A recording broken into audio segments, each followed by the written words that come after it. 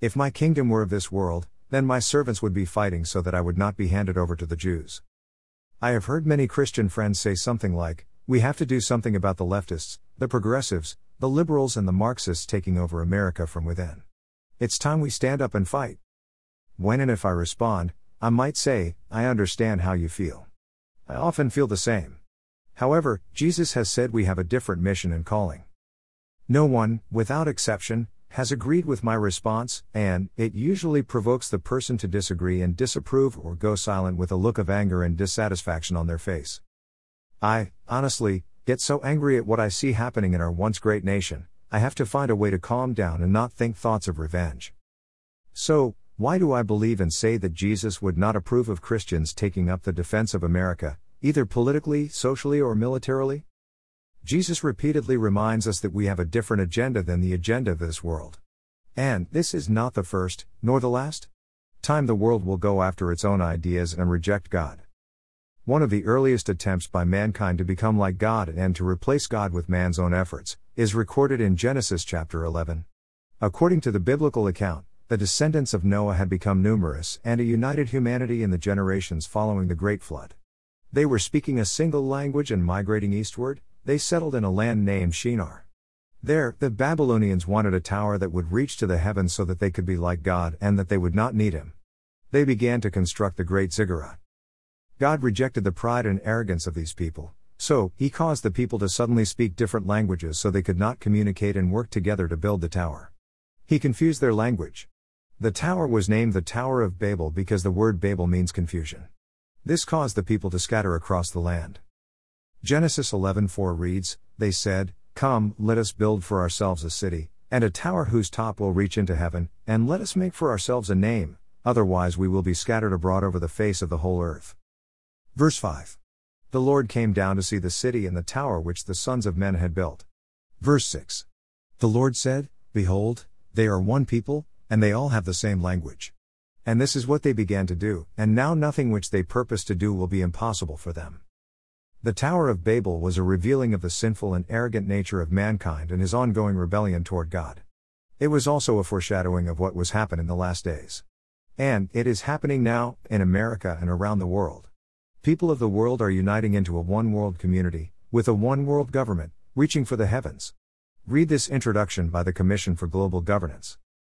The organization is a United Nations specialized agency named UNESCO, the United Nations Educational, Scientific and Cultural Organization claiming to be aimed at promoting world peace and security through international cooperation in education, the sciences, and culture.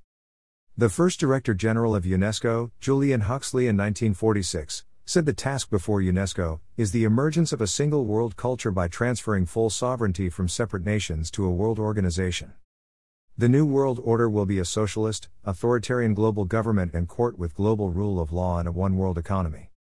The stated objectives of this New World Order, which are a cover for the coming socialist, authoritarian global government and court with global rule of law and a one-world economy, can be found on the United Nations webpage Transforming Our World, the 2030 Agenda for Sustainable Development.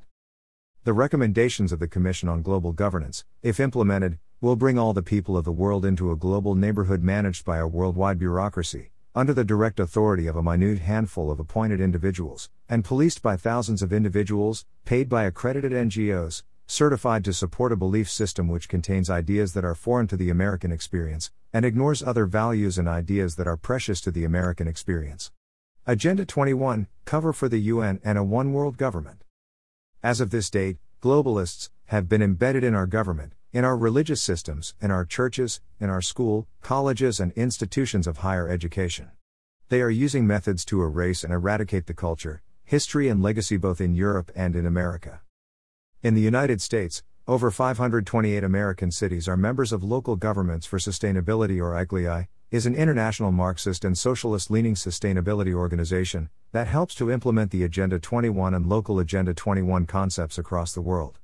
The United States has nearly half of the ICLEI's global membership of 1,200 cities promoting sustainable development at a local level. The United States also has one of the most comprehensively documented Agenda 21 status reports. In response to the opposition, Don Knapp, U.S. spokesman for the ICLEI, has said sustainable development is not a top-down conspiracy from the UN, but a bottom-up push from local governments. The true hidden agenda of this migration and globalism or one world government is not stuff of just any book. It is stuff of the book, which is the Bible. Taking place now. The Bible calls this the last days and the Great Tribulation. Jesus tells us how we are to deal with this long prophesied event, which is taking place now. First, in order to understand why Jesus' instructions and commands seem so antithetical or counterintuitive to our natural minds, let's look at his perspective. Jesus says to the scribes and Pharisees, in John 8:23, "You are from below, I am from above. You are of this world, I am not of this world." The full text of John 8:12-23 says, "Then Jesus again spoke to them, the scribes and the Pharisees, saying, I am the light of the world. He who follows me will not walk in the darkness, but will have the light of life."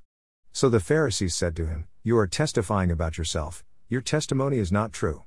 Jesus answered and said to them, "Even if I testify about myself, my testimony is true, for I know where I came from and where I am going, but you do not know where I come from or where I am going. You judge according to the flesh, I am not judging anyone. But even if I do judge, my judgment is true, for I am not alone in it, but I and the Father who sent me. Even in your law it has been written that the testimony of two men is true. I am he who testifies about myself, and the Father who sent me testifies about me." So they were saying to him, "Where is your Father?" Jesus answered, "You know neither me nor my Father. If you knew me, you would know my Father also." These words he spoke in the treasury, as he taught in the temple, and no one seized him, because his hour had not yet come. Then he said again to them, "I go away, and you will seek me and will die in your sin. Where I am going, you cannot come." So the Jews were saying, "Surely he will not kill himself, will he, since he says, 'Where I am going, you cannot come'?" Verse 23. And he was saying to them, "You are from below, I am from above. You are of this world, I am not of this world." We cannot follow Jesus nor can we navigate these last days and the tribulation to come, unless we obtain and understand Jesus is living and operating in his kingdom of heaven which is above. He is not of this world. Next, in John 15:19, Jesus says to his disciples, "If you were of the world would love its own, but because you are not of the world, but I chose you out of the world, because of this the world hates you. If the world hates you, you know that it has hated me before it hated you." We, too, as disciples of Jesus, are not of this world. In fact, Ephesians 2:4-7 tells us that we are seated us with him in the heavenly places in Christ Jesus. And Colossians 3:2 tell us that we are to set our minds on the things above, not on the things that are on earth. The matters of this world are not our primary concern. Read and hear what the Apostle Peter says about this matter of Christians not being of this world in 1 Peter 1:16. Peter, an apostle of Jesus Christ. To those who reside as aliens, scattered throughout Pontus, Galatia, Cappadocia, Asia, and Bithynia.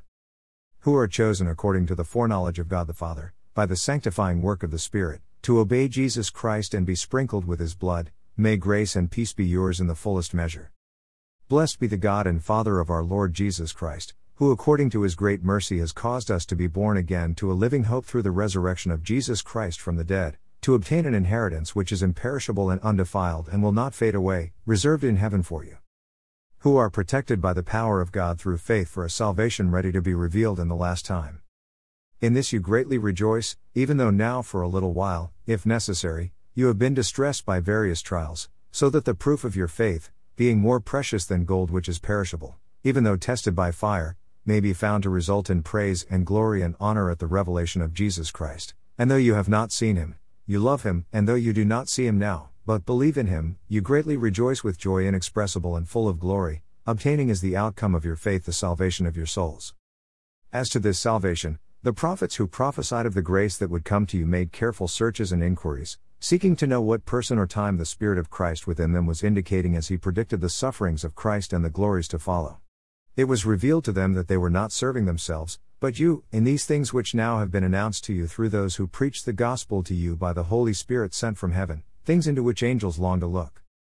Therefore, prepare your minds for action, keep sober in spirit, fix your hope completely on the grace to be brought to you at the revelation of Jesus Christ.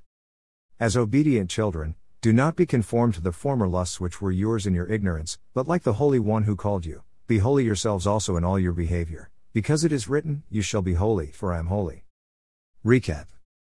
1. We reside in this world as aliens. 2. We're chosen according to the foreknowledge of God the Father, by the sanctifying work of the Spirit, to obey Jesus Christ and be sprinkled with his blood. 3.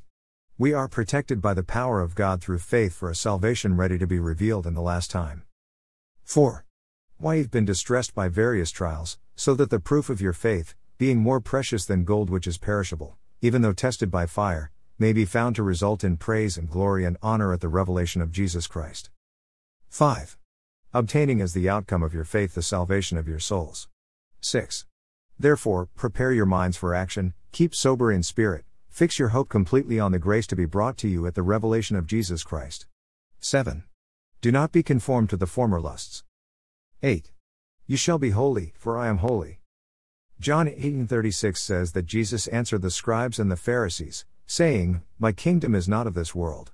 If my kingdom were of this world, then my servants would be fighting so that I would not be handed over to the Jews, but as it is, my kingdom is not of this realm. When Peter took a sword and struck the high priest's slave, and cut off his right ear, Jesus said to Peter, Put the sword into the sheath, the cup which the Father has given me, shall I not drink it? Jesus rebuked Peter and reminded the others that things of this world was not their fight. Their total attention was to be on the mission the Father had given Jesus. This is also true for us, today. Jesus emphasized that our time on this earth is to be spent doing the will of the Father, just like Jesus has always done. Our concern is not fighting with this world. Our concern, our calling and our mission is to follow Jesus and to go and make disciples of all the nations, baptizing them in the name of the Father and the Son and the Holy Spirit, teaching them to observe all that Jesus has commanded us. Our time is short and the harvest fields are white for the harvest. Your brother and friend, Mike Young. And do not be conformed to this world, but be transformed by the renewing of your mind, so that you may prove what the will of God is, that which is good and acceptable and perfect. Romans 12:2. Click this link to go to Not of This World, Part 1. When does the 7 years begin? The fifth tribulation seal.